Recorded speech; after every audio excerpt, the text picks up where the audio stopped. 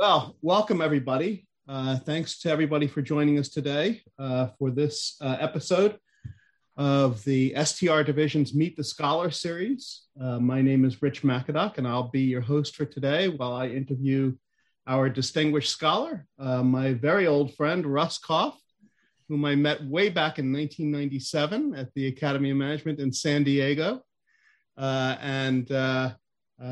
We've known each other a long time. We've co-authored, we've worked together, we've been colleagues, and it's really a great honor and privilege to have the opportunity to interview Russ today.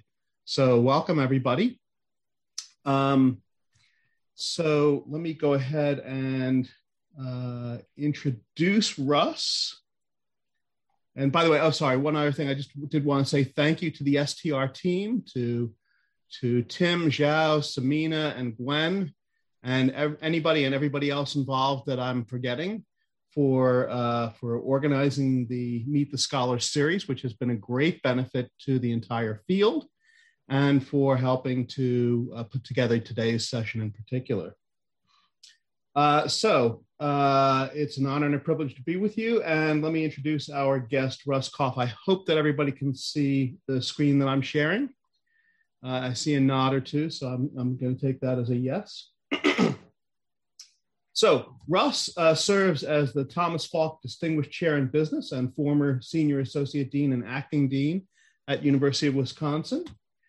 He was previously at Emory University, where I recruited him in, I guess it was 1998 or something like that, or 97.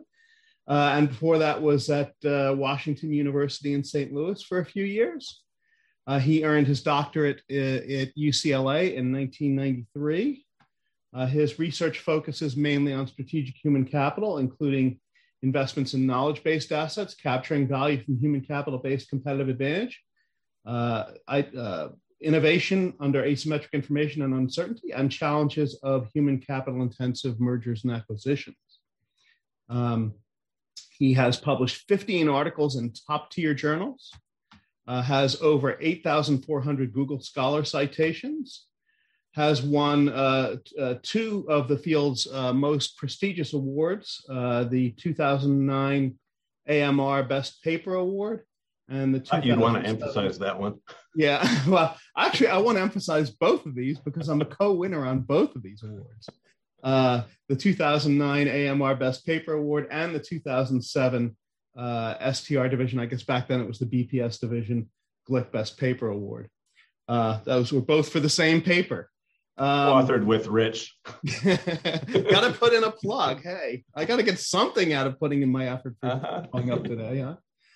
So read that paper. It's a good paper. At least other people think so, who gave out these awards. He is a fellow, past president, and board member of SMS. He chaired the AOM STR division and also the SMS's Strategic Human Capital Interest Group. He was, thankfully, a great co-organizer with me of the Atlanta Competitive Advantage Conference, or as we called it, ACAC. And he has served on numerous editorial boards, including SMJ, AMR, AMJ, and Org Science. Thank you, Gwen, for putting the citation to our paper in the chat window. Appreciate that. He served as co-editor of Strategic Organization and guest editor for the Strategic Human Capital special issue of Journal of Management. He has chaired 6 dissertation committees, and he currently runs the Carpenter Strategy Toolbox blog, which includes over 300 strategy teaching techniques. So please join me in welcoming Russ Koff. Thank you, Rich. I am honored. I thought you were going to roast me a lot worse than that, but I appreciate it. Those of you who came for the train wreck, well, I don't know, maybe there's more to come. We'll see. Hey, yeah, I haven't asked a question yet, man. That's right. So, I love to start these interviews out by asking about, the path into this strange career that we call strategy professor. You may not have been the 10-year-old who said, I really want to be a strategy professor when I grow up, but compared to most of us, your pathway from the work that you were doing before academia to the work that you're doing now was more direct and straightforward than most of us. So why don't you tell us a little bit about that? I wasn't feeling that, actually. It didn't feel remotely straightforward. So I had no idea that academia was going to be a thing for me. In fact, the year before I applied to the PhD program, I applied to the MBA program and the evening MBA program and was rejected. So that tells you I really had no idea that research was going to be my career. But I was working in a consulting firm doing litigation economics. We were measuring the value of human assets acquired in mergers and acquisitions. Specifically for tax purposes, the buyer wanted to separate it from goodwill that was created by the transaction so that they could write it off more quickly. At the time, you could write off goodwill over 50 years, and they wanted an accelerated amortization schedule to write off, when you're buying a service company, a huge portion of the value of the transaction exceeds the purchase price. And that just becomes goodwill. So in essence, as a consultant, I was engaged in the depreciation of people.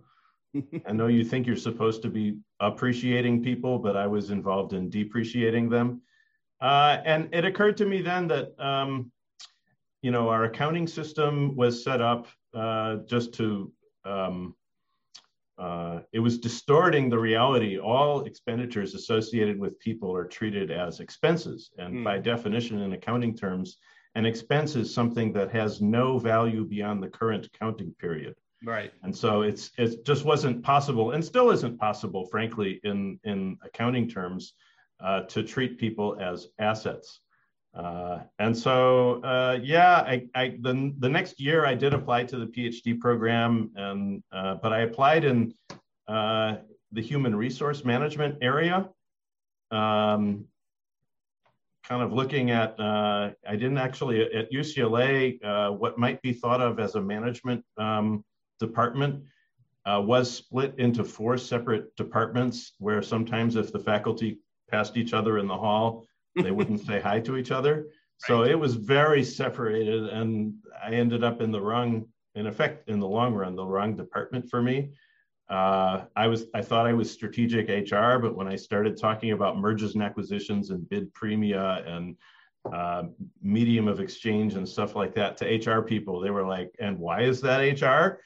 Right. And I was just kind of fortunate that I realized that where the strategy field was moving, there was an opportunity to recast my work in that area. I was lucky, but I was also clueless. Well, I mean, it was so you poo-pooed my point about there being a kind of a straight line direct connection, but you were valuing human resources. You were valuing strategic human capital, right? In your previous job. That was your job, was to put a value on strategic human capital. That was my job. And that, by the way, illustrates that it is a very practical problem. This is an applied problem. This is something managers have to deal with. Yeah. So did you, so I'm going to guess that you came into the PhD program with your dissertation topic in mind. Is that right? I had some idea, but no, I didn't really have the topic. And if I had the topic, it would not have taken me 7 years to complete the program. Well, okay. Anyway, 7 years at UCLA was the average, and I was average in every way. So, okay, so tell us the story about how you came onto this topic. How did you find this dissertation topic that you did? First of all, just remind us what the dissertation topic was, what the research question was, and then tell us how you found it. So I was interested in, given So there's an accounting side of it. And as a consultant, that's what I was focused on, the valuation of the human assets in M&A. So, one could have explored this in accounting. And in fact, my advisor had a dual appointment in the accounting department at UCLA. I was more interested in the fact that buyers don't have this information than I was in how to provide this information to them. And so, I came to that. I didn't know that that's what I was going to do, but I came to that gradually saying, well, what's the right question to ask here? And it seemed like the question was, wow, this is really hard information to gather. My consulting projects were in the context of brokerage firms. And in the context of brokerage firms, every broker is a profit center. You can trace the revenue right to the broker, and with reasonable accuracy. Not only that, that if the broker leaves, the client may follow the broker. We now have work, Deepak, Somaya, and others have looked at, people following, clients following professionals. That was clearly a factor. And that's actually how we separated the value of the human asset from goodwill. So is looking at whether clients would follow the brokers. Well, in most cases, you don't have that directed revenue trail to specific individuals. And so the story in most acquisitions really is we don't have this information more than we have this information. How can we just calculate it? Right. And in the case of the brokerage firms, there was minimal spillover across people in terms of the value that they brought, right? That was pretty...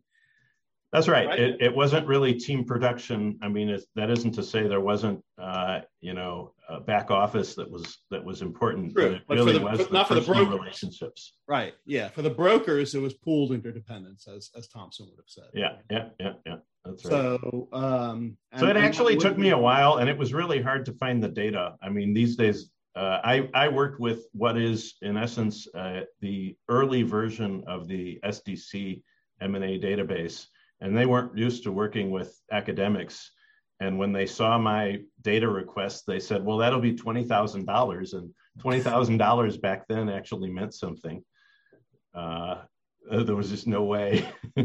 So how did you overcome that obstacle? I pared down what my data request was. So it's, by today's standards, it was a small data set, ultimately. Right. So, okay, so you found this dissertation topic. So it sounds like the biggest challenge in finding the dissertation topic was framing, right? You knew that there was this issue that there's this information asymmetry between the buyers and the sellers in the M&A about the value of strategic human capital in the firm. And so the question was, what's the question about that? What was the question to ask about that? And you said, well, what's not so much how do we fix that problem for the buyers, but what's the consequences of that problem for the buyers and for the sellers, right? So, what other than the expense of $20,000 for price tag for data, what other challenges did you face in the dissertation project? Well, like everybody, there was a lot of manual coding. The database has information on advisors. Some of my hypotheses had to do with the number and nature of the advisors employed to deal with the asymmetric information. So I used human capital largely as a proxy for asymmetric information in the transaction. And so there's plenty of theory about asymmetric information that I could borrow and bring into that context. And advisors, the data still are not very good on advisors in M&A transactions, but it's a lot better than it used to be. So, challenges were sort of bringing it in, combining databases, usual stuff, I guess. Okay. So,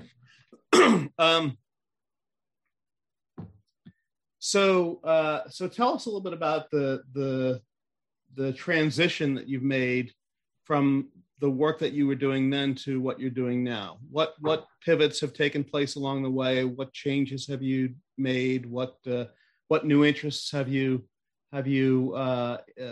developed? What old interests have you dropped? Tell us a little bit about your pathway from dissertation Russ to 2021 Russ. Where to begin? I guess I would frame it as it was a process of unlearning. There's a lot of assumptions in the literature, in theory, that over time that I was making, that over time I have realized these are not realistic assumptions. In fact, they're radically unrealistic assumptions. And so then the question is, well, if these are unrealistic assumptions, then how does the world actually work? In some sense, what we want to understand is how the world works. And our theory, I recognize theory is by definition an abstraction from reality. It needs to be parsimonious, but then it needs to identify the most critical factors, and it should have predictive validity at some point. And at some point, I realized that some of the things we were relying on the most, like firm specificity, were absolutely not the way the world was working. And I was, like everybody else, I was, relying on that theory. So for me, it's been a journey to unlearn things that I think I took for granted early on. Right. And I think you've told me and others the story about when you first started teaching strategy, that there was some unlearning involved there, or at least some revelation involved there that may have led you to pursue the kind of early theory papers that you developed, your AMR paper and your, what was the other one? So, yeah. So I guess, for people looking for research ideas, let me say that they are kind of all around you, and you have to recognize a research idea when it bites you on the nose, and be open to it, because it might not be the way you were thinking about the world. So my very first paper, as a young scholar, I was teaching the resource-based view, and I ended a class of undergraduates. I ended a class with a sentence that read something like, so in conclusion, to gain a competitive advantage, firms should invest in resources that are causally ambiguous, firm-specific, and socially complex, which is, pretty much drawn from the resource-based view. And my undergraduates wrote that crap down. But I walked away saying, oh my God, how can you can't tell a manager to invest in resources that are causally ambiguous? They just laugh at you. There's just no way invest in resources that I cannot link to performance. Absolutely not. There is just no way. And so it became clear that there was not just a small hole, but like a major hole in our thinking about what are the practical implications of our theory, because you really had to solve a host of problems. How do you acquire resources that are like that? How do you integrate them? How do you manage them when there are tremendous information asymmetry problems? And human capital was a special case where you couldn't own the resource. Therefore, there were property rights kinds of issues, control kinds of issues. If that was going to be a source of competitive advantage, you really had to address just a host of problems that we didn't really have theory kind of focused around. So I was teaching, and there it was. I said something that I couldn't defend, that and so just pay attention when you're teaching, forces you to recognize where the holes are in what we do. I love that story. And one of the things that I love about it is it highlights the tension in the theory between imitation and appropriation, right? That the things that help a firm in terms of imitability or non-imitability also hurt it in terms of appropriation. And that's most clear with human capital, but I don't think it's unique to human capital. I think there's other ways that plays out as well. And so, I think your point is well taken, that at that point, the field was way, in terms of the balance between imitation and appropriation, it was way out of balance, right? The field was way over-focused on imitation and way under-focused on appropriation. And those are competing threats, and there's a trade-off there. And I think that's a wonderful service that you did for the field to highlight that trade-off. I'm not sure if there's a question there, but if you have a response, let me know. Well, obviously I focused a lot on appropriation. And again, if you're acknowledging that human assets might be a significant source of competitive advantage, then it really pushes you to recognize that people may be in a position to appropriate value. So it really pushed that question of who appropriates value. And I want to take it a step further, because we as strategy scholars take for granted that we understand certain terms and we use them loosely all the time. Yeah. And so this pushed me to some of the terms that I don't think we understand. Here's one: firm. What is a firm? And human capital really pushes that. I mean, maybe to the extreme, because most strategy scholars would look at value that's appropriated by employees as value that's not appropriated by the firm. But if that's true, then who is allowed to appropriate the value? Because firms don't appropriate value. It all is going to go to some individual. So if it's not going to go to employees, and you're not going to sort of acknowledge that in that case employees are in fact part of the firm, then you're really probably going to be saying, well, it's actually shareholders then. But in these days, most people will not align. Most people don't align formally with sort of shareholder primacy arguments, but then they're not aware that this appropriation, issue, that they're taking the position of shareholder primacy, even in that context. It's how these things are connected maybe is not everybody is thinking about it. But in fact, what we are doing is treating employees as external suppliers. So in the Five Forces model, they're not part of the firm. They're actually these external suppliers, which if the firm was going out on the spot market, hiring new workers on the street every single day, then that actually would be the case. I would buy that. But when we're talking about internal labor markets, we should be acknowledging, what stakeholders. I mean, that's, Microfoundations 101.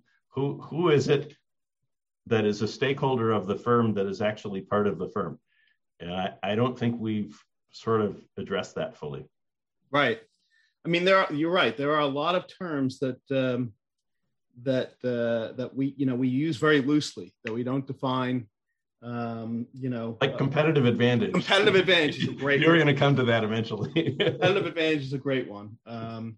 And I know a lot of interesting work is being done now on trying to nail down a better definition of competitive advantage, including by some of the people here on this call. So, but there's that also reminds me, when you said we use these terms loosely without maybe even thinking about what they mean, and you talked about human capital, I thought, gee, I wonder if human is one of those terms, because these days, we used to draw this distinction between tacit knowledge and explicit knowledge and codified knowledge and that sort of thing. But these days, human knowledge through machine learning can be captured without being codified, right? And we have these models that can do what people can do without knowing how they're doing it, So I don't know, perhaps a research idea for someone out there. So it's funny that you should mention that, actually. My brother's on this call, and he's also a co-author. Hi, David. And and we have an AMR together because he was selling to a customer. He worked at AT&T. He was selling a technology to a customer that allowed their knowledge workers to extend their knowledge electronically without codifying it. And he told me about this customer, and I was like, in our knowledge literature, it's all focused on you have to codify the knowledge in order to scale it up, in order to transfer it. And we have this codification problem that if we codify it, then it's available and can be imitated. So, that's a really important question in our literature. And here, from his standpoint, it was a very practical problem. He was providing the service to his customer on how to extend the knowledge, and actually the solution created more codified knowledge or more tacit knowledge than existed before the technology was applied. So, there it was, just contradicting our literature, and, you just have to recognize when these things bite you. Exactly. Yeah. So I think that's been a consistent theme of yours in your work, is just looking for. I'm lucky that I have been bitten a lot of times. Yeah. Well, I used to think of Russ's work as being kind of the dark side of X, fill in the blank for X. But actually, it's more like, the surprises that we encounter that call BS. I was going to say something different there. That call BS on our theory. Yeah. A little bit. Where the real world calls BS on it. So I noticed that we do have one question in the chat window from Sushant, and it reminds me of that.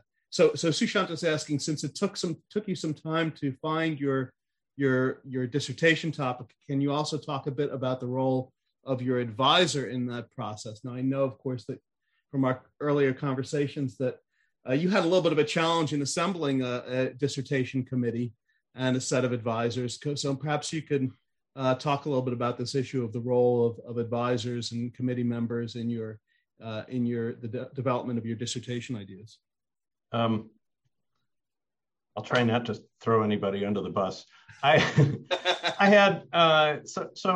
didn't realize that I was a strategy scholar, so I created a dissertation committee that was in the HR Industrial Relations Department at UCLA, which was largely labor econ. So there was a separate department for organizational behavior separate from HR Industrial Relations. So this really was labor economists. And I had somebody from the law school who did M&A. I had Lynn Zucker in the sociology department. I had nobody from the strategy department at UCLA because I didn't know that's where I was. And I went to, at one point, I went to Bill Ochi, who was the director of the PhD program. And I said, hey, you've expressed some interest in the project I'm working on. I'm realizing that I'm a bit more of a strategy scholar than an HR scholar, or at least I'm bridging. Would you be interested in being on my committee? And he looked at who else was on my committee and said, well, it seems to me that you have enough personalities on your committee. You don't need me. So I went without that. Then I did go on the job market. I failed on the job market as an HR person. I mean, completely failed. And the next year I went out on the job market as a strategy person, but not from the strategy department, which is awkward. They didn't all know me. And so I will tell all of my embarrassing stories because I can laugh at them now. At the time, it wasn't hilarious. I sent a memo around to all of the strategy faculty saying, here's who I am. This is what I do. This is why it fits with strategy. I'm not asking for your recommendation, but I'm hoping that if you have a colleague that calls you from another school and asks you about me, that you won't say, we don't have a student by that name. And Marvin Lieberman still, he sees me and he busts up because that's the funniest thing he's ever seen. Tells you a lot about people's senses of humor there. But, I was lost. I can't emphasize that enough. I was very lost. Yeah, I can understand that, figuring out where the tribe that you belong to, is a big challenge for people in the early stages. Yeah. And, to Bill Uchi's point about, why he declined to sit on your committee, I think there is some wisdom there. I had a classmate who was 1 year ahead of me in the PhD program. He gave me this one piece of advice on forming a dissertation committee. He said, when two dogs fight over a bone, the bone loses. So, I have no doubt that he did me a big favor. Yeah. You might still be working on that dissertation now. I might. I might. The end of the statistical tail. So I told you I was completely average. The end of the statistical tail was 13 years. Ouch. Whew. And that person finished? Yes, he did. And he must have had he was a Ramelt student. He must have had 7, 8 different dissertation ideas. He just, never, dissertations are like roller coasters, right? You always have those low points. And the question is whether you keep your idea or whether you jump to the next car. And he kept jumping. See, now it's interesting because Tim, I know, is on the call, and he just recently posted a video on the STR channel about precisely that topic, one of the STR Nuggets series, about this question of do you jump ship, or do you hang tight? And I think he's got some really good advice in that video. So anybody for whom that point resonates, if you're on this call or watching this video, if that point resonates with you, go ahead and watch Tim's STR Nugget video. It's really good. So we talked a little bit earlier about what your areas of research are. Oh, and I see. Thank you, Zhao, putting the link to that video in the chat window, and thanks to Gwen for putting the references to all of Russ's papers in the chat window. I'll do this question from Allie. Allie is asking, what do you say to students today with regard to the whole VRIO framework instead of what you were saying back when you first started teaching undergraduate strategy and found yourself not believing what you were saying? So what do you say instead? I'm more prone to talk about what are the management challenges that you have to face in order to both acquire and manage resources that fit these sort of profiles that we think are so important. And I think, the strategic factor market literature has expanded on that. There is an understanding in that literature, I think a nice understanding that there are likely to be information asymmetries, and it might be hard to find, if you will, kind of a bargain in that literature. And of course, your work fits nicely in looking at that. I think we still have a ways to go to understand sort of the management challenges associated with creating value with the kinds of resources that we say are hard to imitate. I think that's a challenge that there's more to do in that area. And, I do my best to acknowledge that, there's going to be some challenges. It does highlight some of the HR challenges that exist anyway in the HR literature.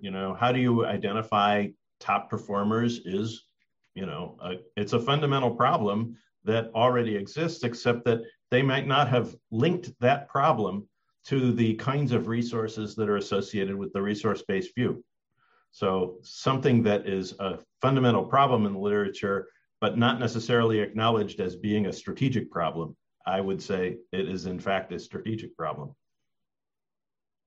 Good point. Because these questions do spill across fields, obviously. So you kind of anticipated the next question that I was going to ask in your answer to that last question, because you said that more work needed to be done on how to create and capture value from resources that are difficult to imitate.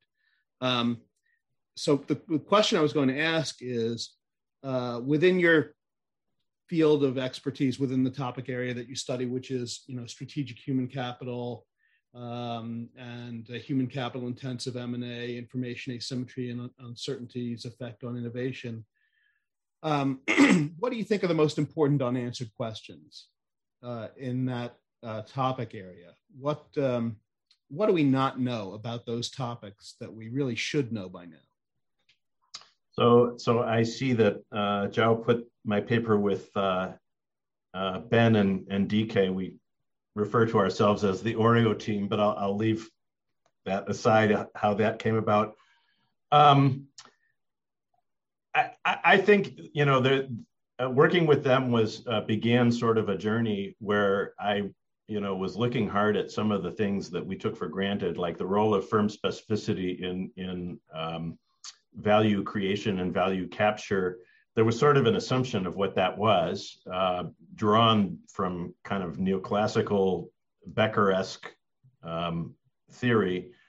And what we started to realize over time is that, well, firm specificity doesn't actually work that way in actual markets. At least rarely it does. I mean, there have to be boundary conditions on this, that it's very hard to observe firm specificity. And the notion that labor markets price it appropriately, which is embedded in that theory, really didn't make sense. So we were assuming, our field was assuming a level of market efficiency in labor markets that we would not, because we're all about sort of market failures. So we would not have assumed that level of market efficiency in other kinds of markets. So why would we think labor markets are that efficient that they would price what might be tacit knowledge appropriately? And that, and on the top of that, because I in my standard sort of process is to look at how are practitioners looking at these problems. And I got to tell you, HR professionals, they do not recognize firm specificity as a hazard. Mm-hmm. Somebody that's long tenured is somebody that has a stable employment history. They want people like that. And it'll take you a while to explain firm specificity to HR people, because it's not a problem they worry about. But in all fairness, it's not their job to worry about, right? Well, it is their job to pay people and get a marginal productivity that meets or exceeds what they're paying them. And if the theory was right that people in fact are who have firm specific knowledge and firm specific skills are less productive at other firms, mm-hmm. then that would be really relevant for them. They don't think that way for the most part. And I think they're right. On the whole, I think they're right. And partly because there's so much noise in trying to measure firm specificity that you would be introducing a whole lot of noise into your decision, and it could make your decision worse. So, you asked me, what do I think, needs to happen going forward? Well, that journey brought me to this question of, what we thought was true doesn't seem to be how the world works in terms of, what I still would acknowledge, by the way, that firm specificity is important for firms that have to have idiosyncratic capabilities. For a unique capability to exist in one firm, there must be knowledge that's unique to that firm. It's just that I don't think that the labor markets work that way, pricing it that way, that the theory was kind of assuming. And so what does that mean? Well, it means that what we thought was the case, the link between human capital and competitive advantage, is probably not what the initial theory said it was. The Oreo team, we tried to untangle that a bit. I would not say that we succeeded. I mean, I think we took a first step in that area, but I think the conclusion that I would come to is, we tore down what was kind of a straw man theory that existed in the literature. So what do we replace it with? And we tried, but I actually think that there is a lot of work to do to sort of figure out, if we think human capital is critical for competitive advantage, the straw man theory doesn't work. We have a lot of building to do. Good point. I have kind of a related, but perhaps a tangential question. So your work was, I think, some of the first work in the field of strategy to deal with this topic of strategic human capital. Was it the first work? Was there anybody else doing research on strategic human capital before you came along? So yeah, sure, of course. I mean, there were, I would say there was strategic HR was certainly an area. Right. And that's what I thought I was at the time. But I guess what I would say is what I discovered when I went on the job market is that strategic HR was defined as stuff that goes on in an HR department, right, to support a strategy that comes exogenously from above. Right. So in some that's sense, an HR topic rather than a strategy topic. Yeah. So in some sense, it said anything that's interesting, we don't do it. is from my standpoint, anyway. But within the strategy literature, I don't think it's that way now. Just to be clear, there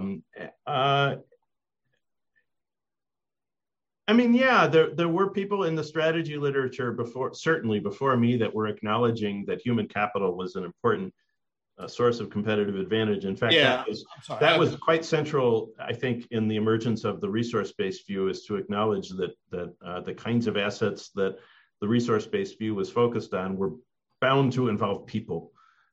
So absolutely, there was work. You're right, and I'm embarrassing myself because I'm forgetting Connie's paper. Castaños. Connie had a paper in 92, I think, 91, 92. Apologies for forgetting that. Before that, even Hall had a paper looking at types of sort of a typology of human capital. I think if I were to say what did I do that was different is coming back to that dark side that you mentioned earlier, is to say, well, you're not going to have a competitive advantage from human capital unless you sort of address these kinds of fundamental problems associated with it. Right. So the question I was going to ask then is, okay, so you weren't the very first person to study strategic human capital within the strategy field, but you were definitely a pioneer, one of the very first pioneers. What are the challenges that you faced as a pioneer of a brand new subfield? What kind of challenges did you have to overcome, and how did you overcome those? So that kind of gets at Samina's question too, in the chat. I think so.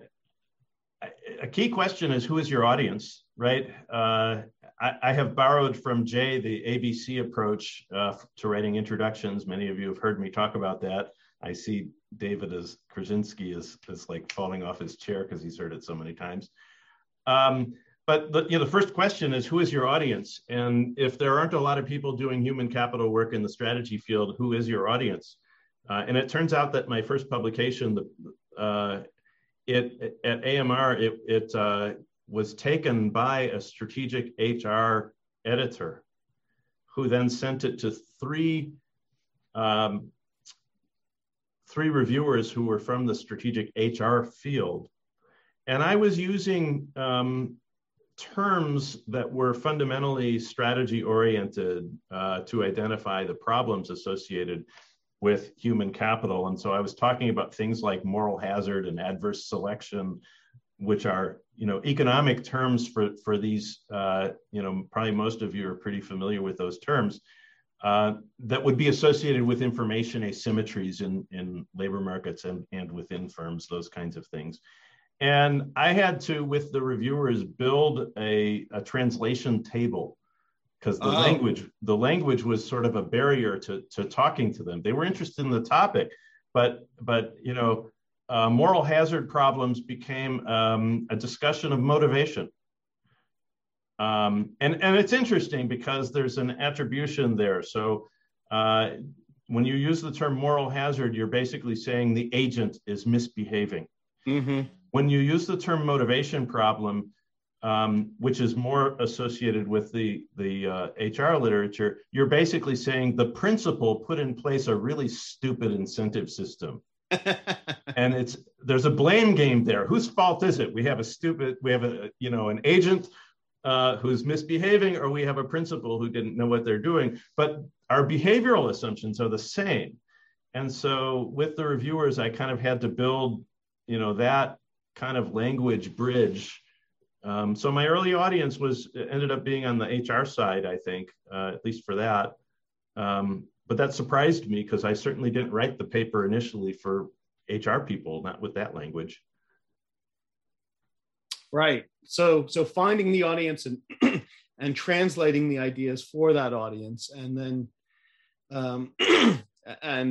but those reviewers from Strategic HR perhaps were not the ultimate audience for your work, right? Because your work was more ultimately aimed for the strategy field. So there is an audience there, but yeah, I mean, I was aiming for the strategy field, and I ended up, getting some HR folks.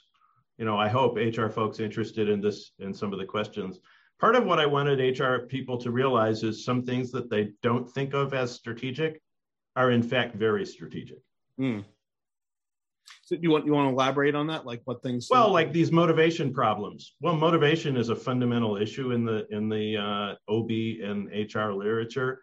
Incentives are a fundamental issue in those literatures, but they might not. The strategic HR literature was not focused on that problem. That was considered sort of an operational problem. Mm. But once we take into account the kind of assets that strategy is focused on, well, it's a whole lot more strategic. Right. Okay. So you had to translate your strategy thinking for that audience in strategic HR. But how did you get traction for your work within the strategy field? Was there any is there traction? Special challenge? I would say 8,000 citations is traction. It grew over time. I think what happened is there were other scholars that were interested in these kinds of questions, and to an extent they were a little bit lost, not quite as lost as me, but a little bit lost. I want to say, so you mentioned the Strategic Human Capital Interest Group at right. SMS. I got to give some credit to Jay. Jay tapped me on the shoulder and said, "Hey, I think we need a home for strategic human capital. Would you do this and help us get started?" And we made a concerted effort to sort of reach out to HR people. It was somewhat successful, not as successful as I might have hoped, but we got some great people in that way, and it highlighted it also for strategy people who were interested in those questions. Yeah, and I think you deserve a lot of credit for stepping up and taking responsibility for that whole initiative, and the strategic HR interest group in SMS is, I think, one of the most active and vibrant interest groups in SMS. They've got a great website. I'll just put a plug in for their website that has a wonderful review of the strategic human capital literatures on various different topics. I've often recommended that website and its literature review to doctoral students who are interested in that topic. You know what I think they've done really well is mentoring junior scholars. Has kind of they have kind of deep mentoring, like year-long mentoring groups that are just awesome. I think we need more of that, especially as we're sort of isolated, which obviously we hope that ends soon. But yes, yeah. So I mean, I think there's good lessons here in terms of, if you're pioneering a new research topic, you have to be willing to put in some effort to do some institution building. And I think that's been a great contribution that you've made to the field. So why don't we take a pause here and give Zhao her chance to take her group photo that she needs for spreading the word on Twitter and other social media platforms.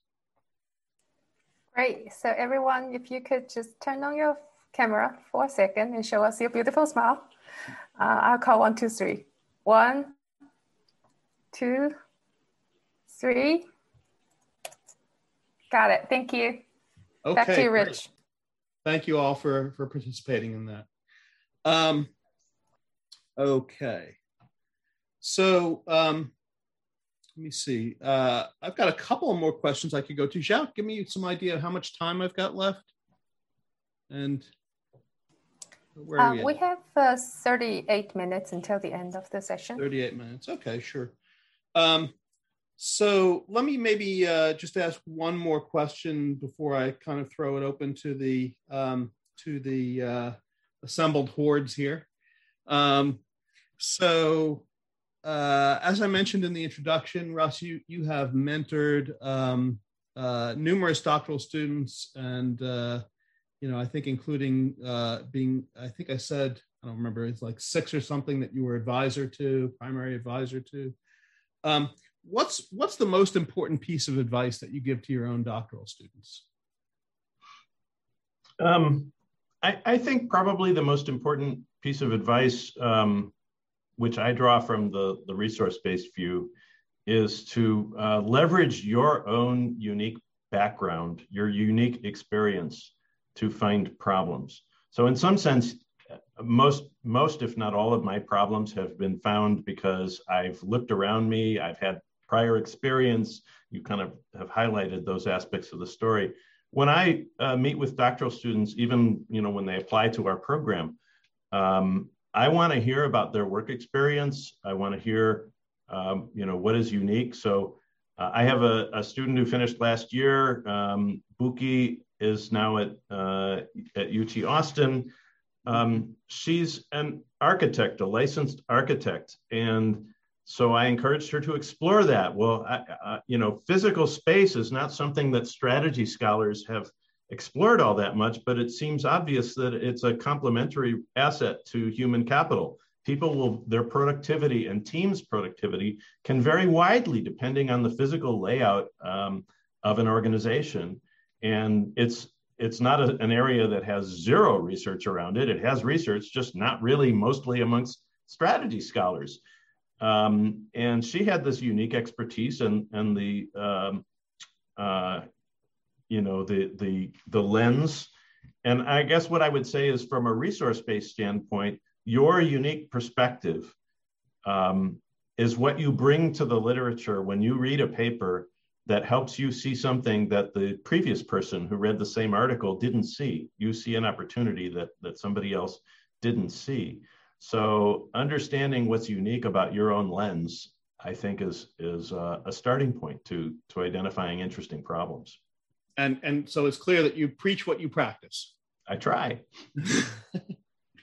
Good. So I see we have at least one unanswered question in the chat. Why don't I let Jasmine ask her question?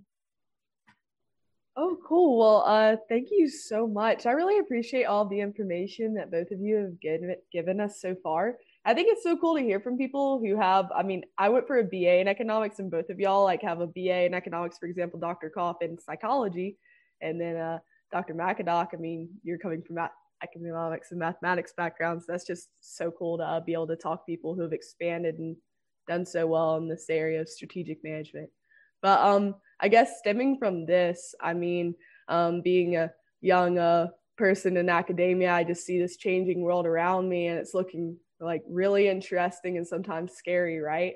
So I was wondering, how do you think that human capital strategies in higher education specifically might be impacted by these recent events and phenomena? And do you think that these changes could be beneficial or harmful for the future of academics, maybe hopefully myself one day? Well, we're in an interesting world right now, Jasmine, and I think there's so many moving parts to the question in some sense, because the change that's hitting us is hitting us from so many different angles, right? I think some of it represents opportunities for us. So, if you haven't noticed already, there will be a wave of people using COVID as an identification strategy, coming forward, and it will be a pretty effective one in many cases. So, people see those opportunities.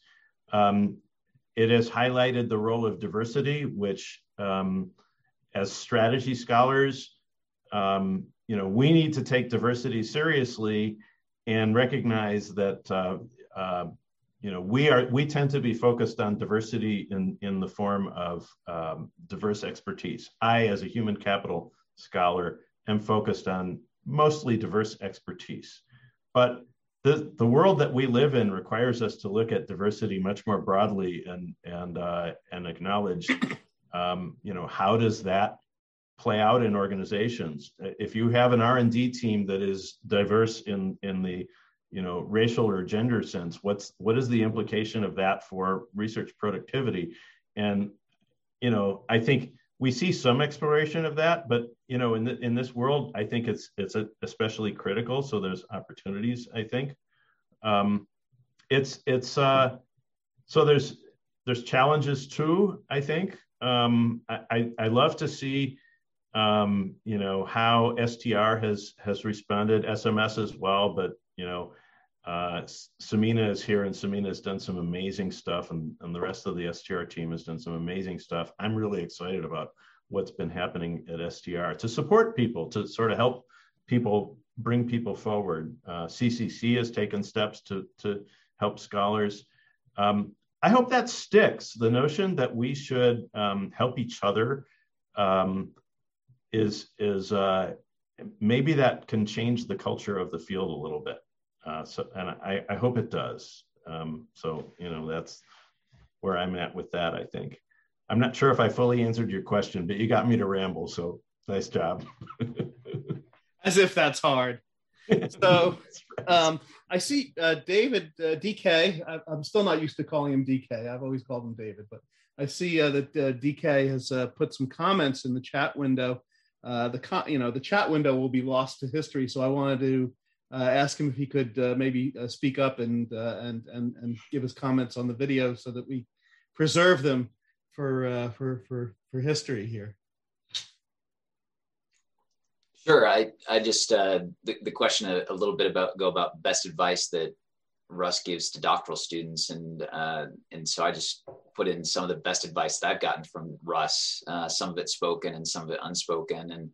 And so the first one is that good ideas are worth sticking with and seeing through. And so some of my ideas that were good ideas, but that I was never quite capable of doing on my own, Russ has just encouraged me over many, many, many years to help me develop those ideas and push them forward. And now, after many years, starting to see success with those ideas that I don't know that I would have had the confidence to do without that sort of persistent pushing from an advisor. And number two, being a good human is powerful and transformational. And I think this is, Russ is just a good human. And so I've seen that effect in my life, but also in the lives of the people that Russ is around. That just I only turn human on a full moon, just to be clear. False statement. And when I was getting ready to go on the job market, Russ's advice to me was have fun, and have fun. And I was stressed out and worried. And he just said, you'll never again have an opportunity when people will invest so much in your work. So just go and enjoy that. And put your best foot forward, put your work out there, and enjoy the opportunity to have great conversations with people. And that changed the way that I approached the job market. And it wasn't fun, but I was able to have fun in giving the talks and having great conversations with smart people who are investing in my research. I thought that was great advice. And then the last one, which is kind of tongue in cheek, is who's the audience again? Because I've heard that question more than any other question in my life. In talking to Russ about research ideas, but great advice. See, it just goes to show sometimes you don't even know what the best advice is that you're giving. It takes the other side to hear what to identify what the best advice is sometimes. Thanks, DK. So I see here we have a question from Abby Mulik. Abby, you want to unmute and ask your question? Sure. I think this question is really, in some ways, a follow-up to Jasmine's question.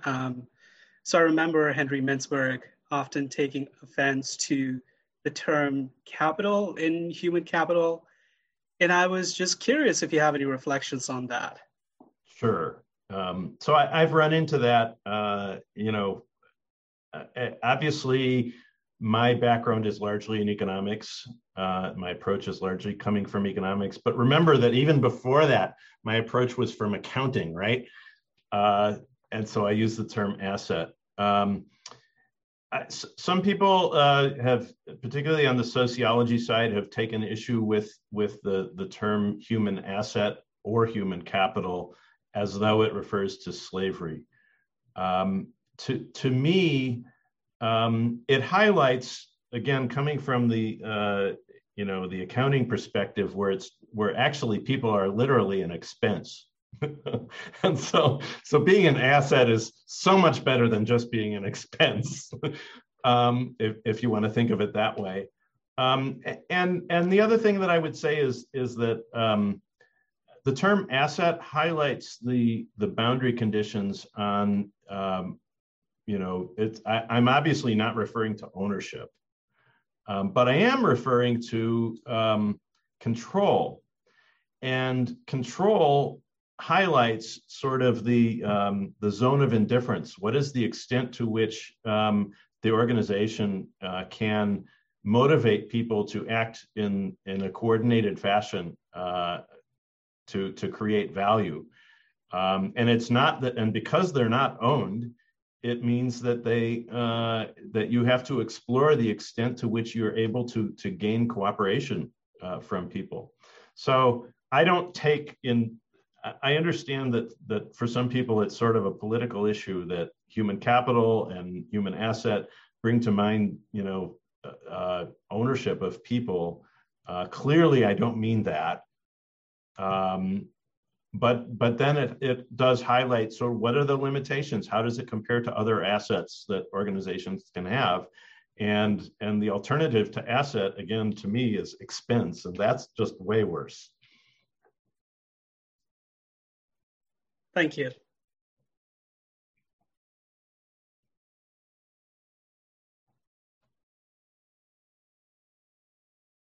I think Rich is still muted. Sorry about that. I apologize.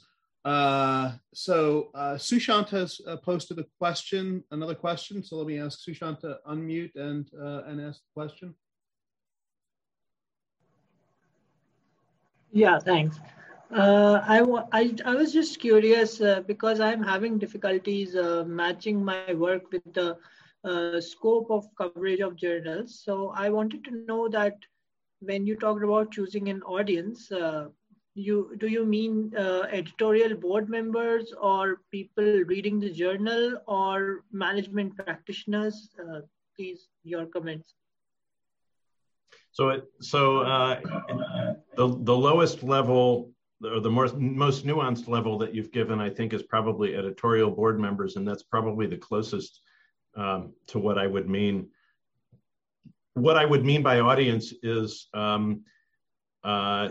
specific individuals. Identify 3 people who you would like to have as reviewers who are writing in that area, and what are their perspectives? What might they be offended by? What would they see your value added, your contribution? It's nice if those people happen to be editorial board members. That helps you. In fact, that tells you whether the journal is the right target, probably, for your work, if in fact the journal has those people as board members. Oftentimes I think that doctoral students don't recognize how nuanced the literature is. We happen to be in a very, very fragmented field. And that means that some things that we take for granted have sub-audiences that don't talk to each other or hate each other. And if you think that your audience is like the readers of a journal, that's not nearly nuanced enough. You have to be identifying. So to take the strategic human capital side of it, the dance that I virtually always have to address these days is that we have some people in the field who are coming at it from the strategy side, and we have some people in the field who are coming at it from the HR side, and they still use different language and are a little bit uncomfortable if you use the other side's language, and they'll kill the work if you get it to the wrong audience. So that's within the notion of strategic human capital. If you were thinking strategic human capital is one audience, what I'm saying is there are sub-audiences there, and to be successful, you really want to sort of aim at very specific sub-audiences to the extent that you can. So it sounds like there's still a value for that translation table that you developed for the reviewers of your first paper. There's a whole new set of terms. Right. So to give you an example, HR people often will use the term emergence to reflect the aggregation of value creation from the individual level human capital to an organization level resource. To me, coming more from the economics side, I use the term complementarity. The resources, not just human capital, but all the resources are working in concert in some sense to create value that's greater than their individual contributions. So I use one term. HR people are more likely to use the other term. I do my best not to kill their work if it comes to me and they use the term emergence. Right. But we use different terms. So here's a suggestion for you that may alleviate this problem for future strategic HR researchers. You should write a paper which presents this translation between the two fields and talks about the subtleties of the translations in both directions, and then strategic human capital researchers in the future can simply refer to your paper to help their reviewers, whichever side they're on, to understand, what they're trying to say. By the way, we need that in lots of areas, right? Because we use different language and we talk across each other kind of all the time. Right. I don't think it would be, I think it would be a very easy paper for you to write, and one that would be very well received and would have a lot of value and perhaps be impactful. I give my PhD students an article. I'm going to get the author order wrong. Miller, Glick, and Cardinal on what is academic life like in a field where that's highly fragmented. What does your audience look like? And they start, it's really a depressing article. I have to talk students off the ledge at the end of it, because it's like, you shouldn't have a family. If fairness is important to you, then this isn't the field for you. It gets really ugly. But the starting point is we have a fragmented paradigm in our field, and that is an important starting point. So this idea seems to have gotten some traction in the chat window. Samina is saying, yes, start a petition to get Russ to do this. And but Andrew is asking if it wouldn't actually be an insult to people on both sides. Thank you, Gwen, for posting the link to that article that Russ was referring to. So, okay, other questions from the audience? We have a little time for other questions. Oh yeah, I'm sorry. I see Tim has a question here. Tim, you want to chime in with your question? Russ, I don't want to put you on the spot with this all-encompassing question, but some of the issues you've taken on head-on is around human capital and how employees might appropriate value. And isn't it, if we're thinking about competitive advantage, shouldn't that be part of the equation? So that begs the question, how do we measure competitive advantage? As strategy research, this is an important issue, and it's gaining increasing importance with climate change and firms being asked to step up and take hits financially to attend to rather important matters. Yep. So feel free to punt on this one, but this is an important issue to me, and I just it's really critical. It's really critical. I guess first of all, I would because we are empirical researchers, we tend to focus on what's measurable, and it is not always the case. In fact, it is most of the time not the case that our theoretical constructs map nicely onto what our measures are. But we aren't always fully aware of that. So competitive advantage in theory is about economic value. It's not about accounting value. It's not about accounting profits. It's about economic value. And what does that mean? Well, to understand economic value, we have to have measures of all the opportunity costs of all the resources to understand how value are they being deployed in the most to create the most economic value. We'll never have those kinds of measures.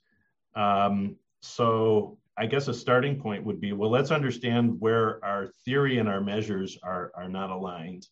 One of the things that I struggle with, and this gets at some of the definitional issues, we use the term firm, and then we use the term organization.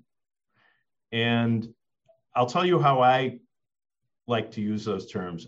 For me, a firm is a legal entity that's defined by ownership of assets. And it's very specific, and some theoretical questions are very much oriented around the ownership of assets. That's the most critical question. When we talk about make versus buy, we want to know, are we bringing, a function inside of the ownership boundaries of the firm, if you will, and that's about a firm. Most of the literature on competitive advantage actually is not about the ownership boundaries of the firm. It is about the cooperation and coordination that needs to occur to create value.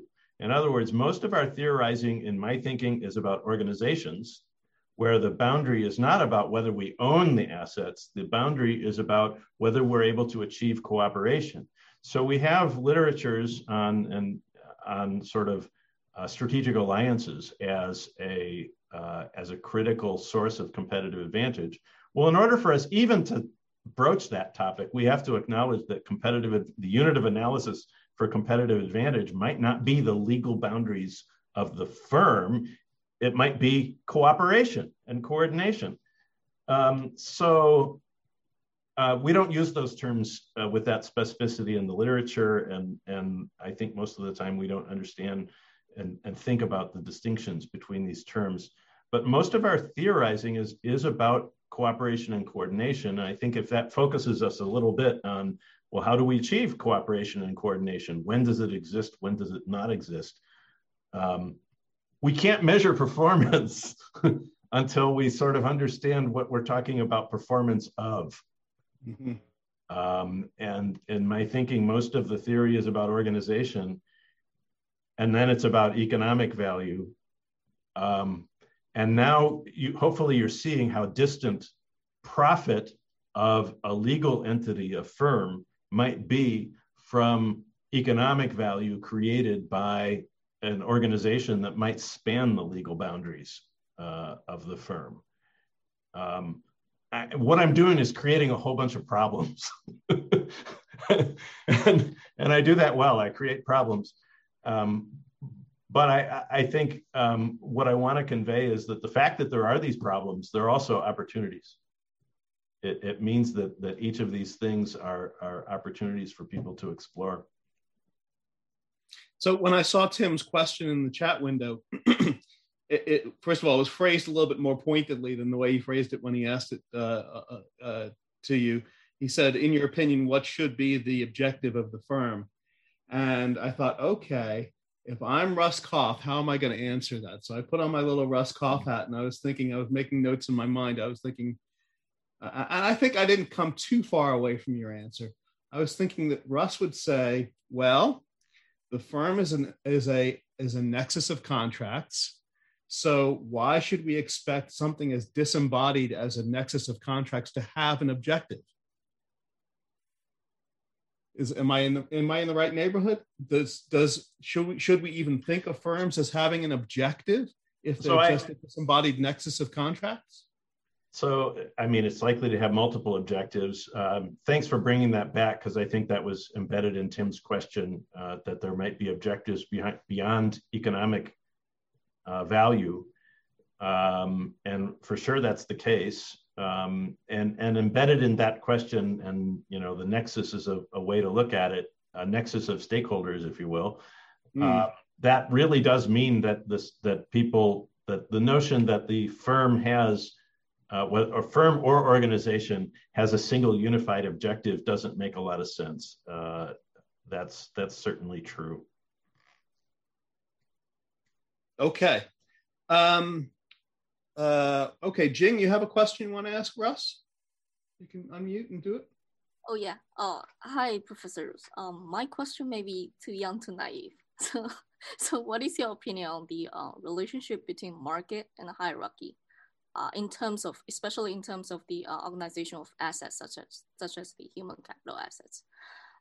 So is there some possible explanation around this? So the boundary of the organization is actually determined by the value created by the synergists grouping together certain human capital, because the value can be larger than the value created by those individual persons in the market.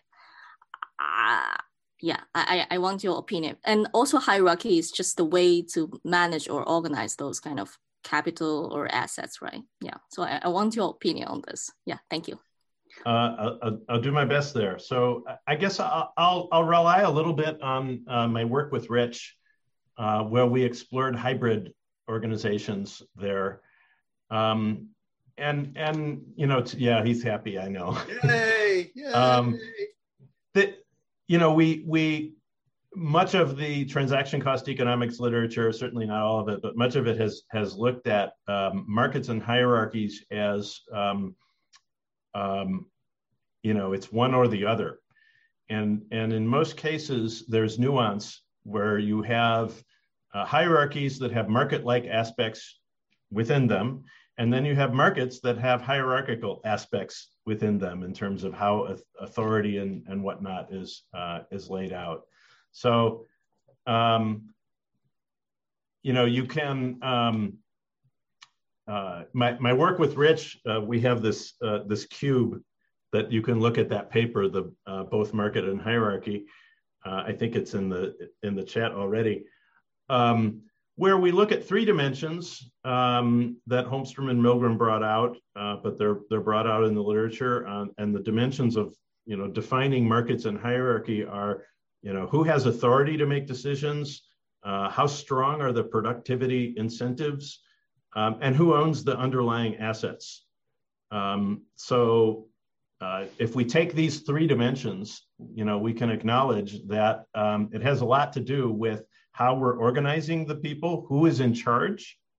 And when we talk about these hybrid organizations, so you can outsource something and retain,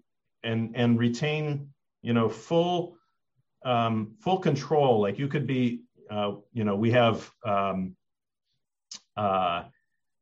you could retain full control, like you outsource something and you're directing your outsourced staff, temporary staff, if you will, as though they were employees. And that has actually created some problems with the IRS, that it often works that way.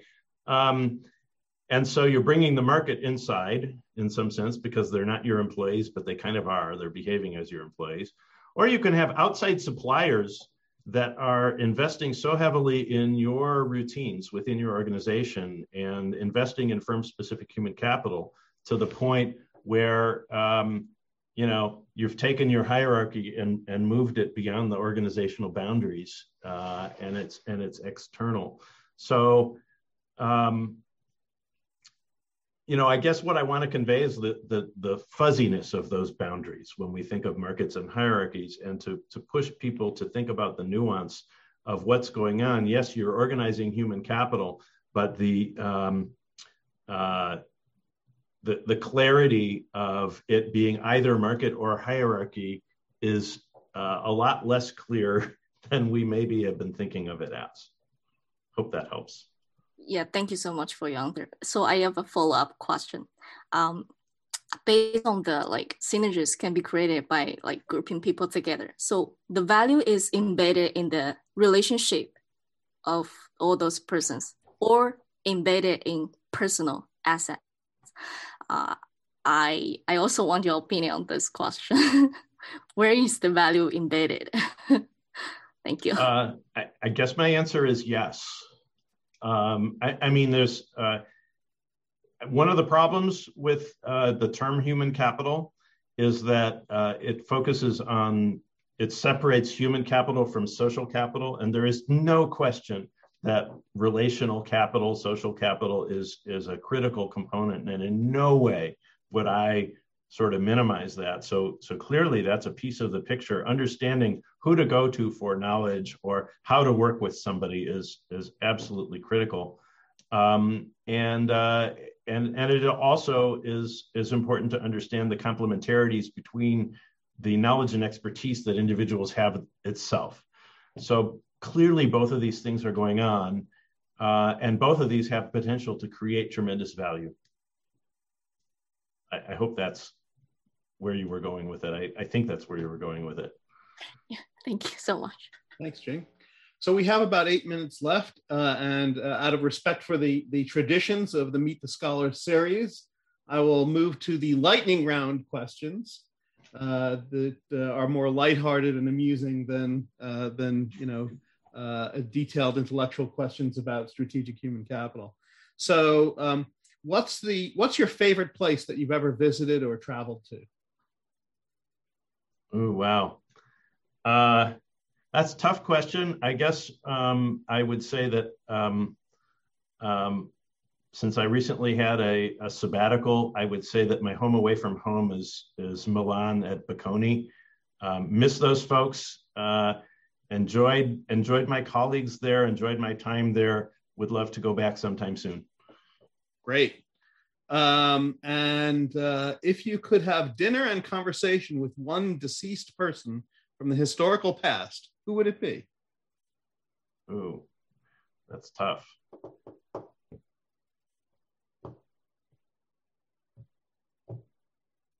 I'll say Herb Simon. Okay. He's probably all of our ancestor. And what kind of conversation would you have with him? What would you ask, or what would you talk about? Help me understand my audience. I think DK is smiling at that one. Okay. And I'd love to hear what he'd have to say with how and where the literature has gone and how it's built on his work, because there's just no way, I don't think, that he could have anticipated the multiple directions that it's gone, and that would be cool. Another lightning round question is, what do you do to relax or unwind? Do you have any hobbies or anything like that? So I have, for years, I meditate with my guitar. You will not hear me play it, but fortunately for you. But when I need to take a break from writing, and I hit blocks like everybody else, I guess my new obsession is we got a puppy a month ago. And so that has been great fun for us. Little Kelev. So speaking of animals, one of the questions that Samina fed me for the lightning round is, if you could be an animal, what animal would you be and why? Oh, that's easy. My spirit animal is a sloth. And why? Because I can be very lazy. And then I think this is maybe the last question here.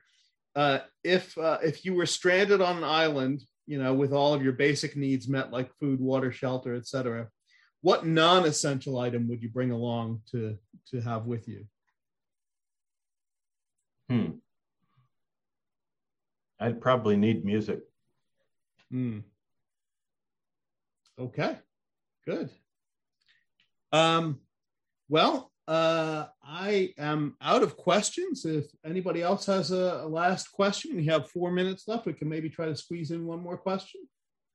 Just unmute and speak up if you do.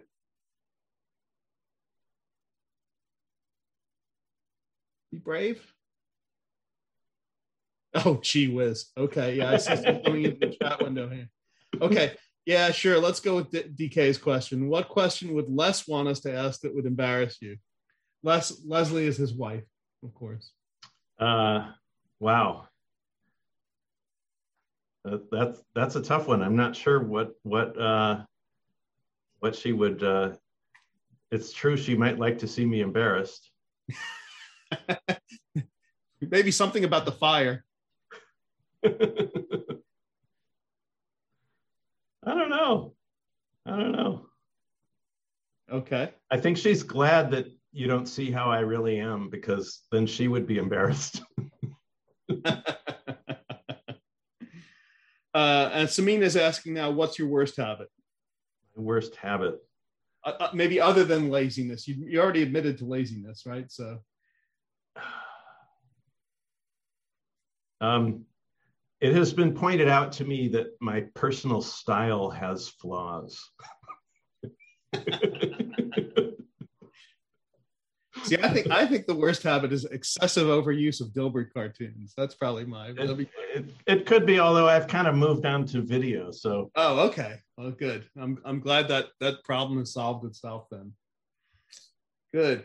Well, so we've I guess I do want to say, so we've you put in a plug for the Carpenter Toolbox. Yes, please do. I want to say that the pandemic has pushed me, and I'm sure all of you, to sort of figure out some things in teaching that, so I got dragged kicking and screaming into, online, because I'm very focused on experiential stuff, probably way more than most of you. And this pushed me to realize some opportunities, and I've tried to, add some things into the toolbox that are focused on online teaching. So do check that out. And that's carpenterstrategytoolbox.com, I think, right? .com. Yep. And, named for Mason Carpenter, who was my colleague who brought me to Madison in the first place. Right. And he had started it, and you took it over?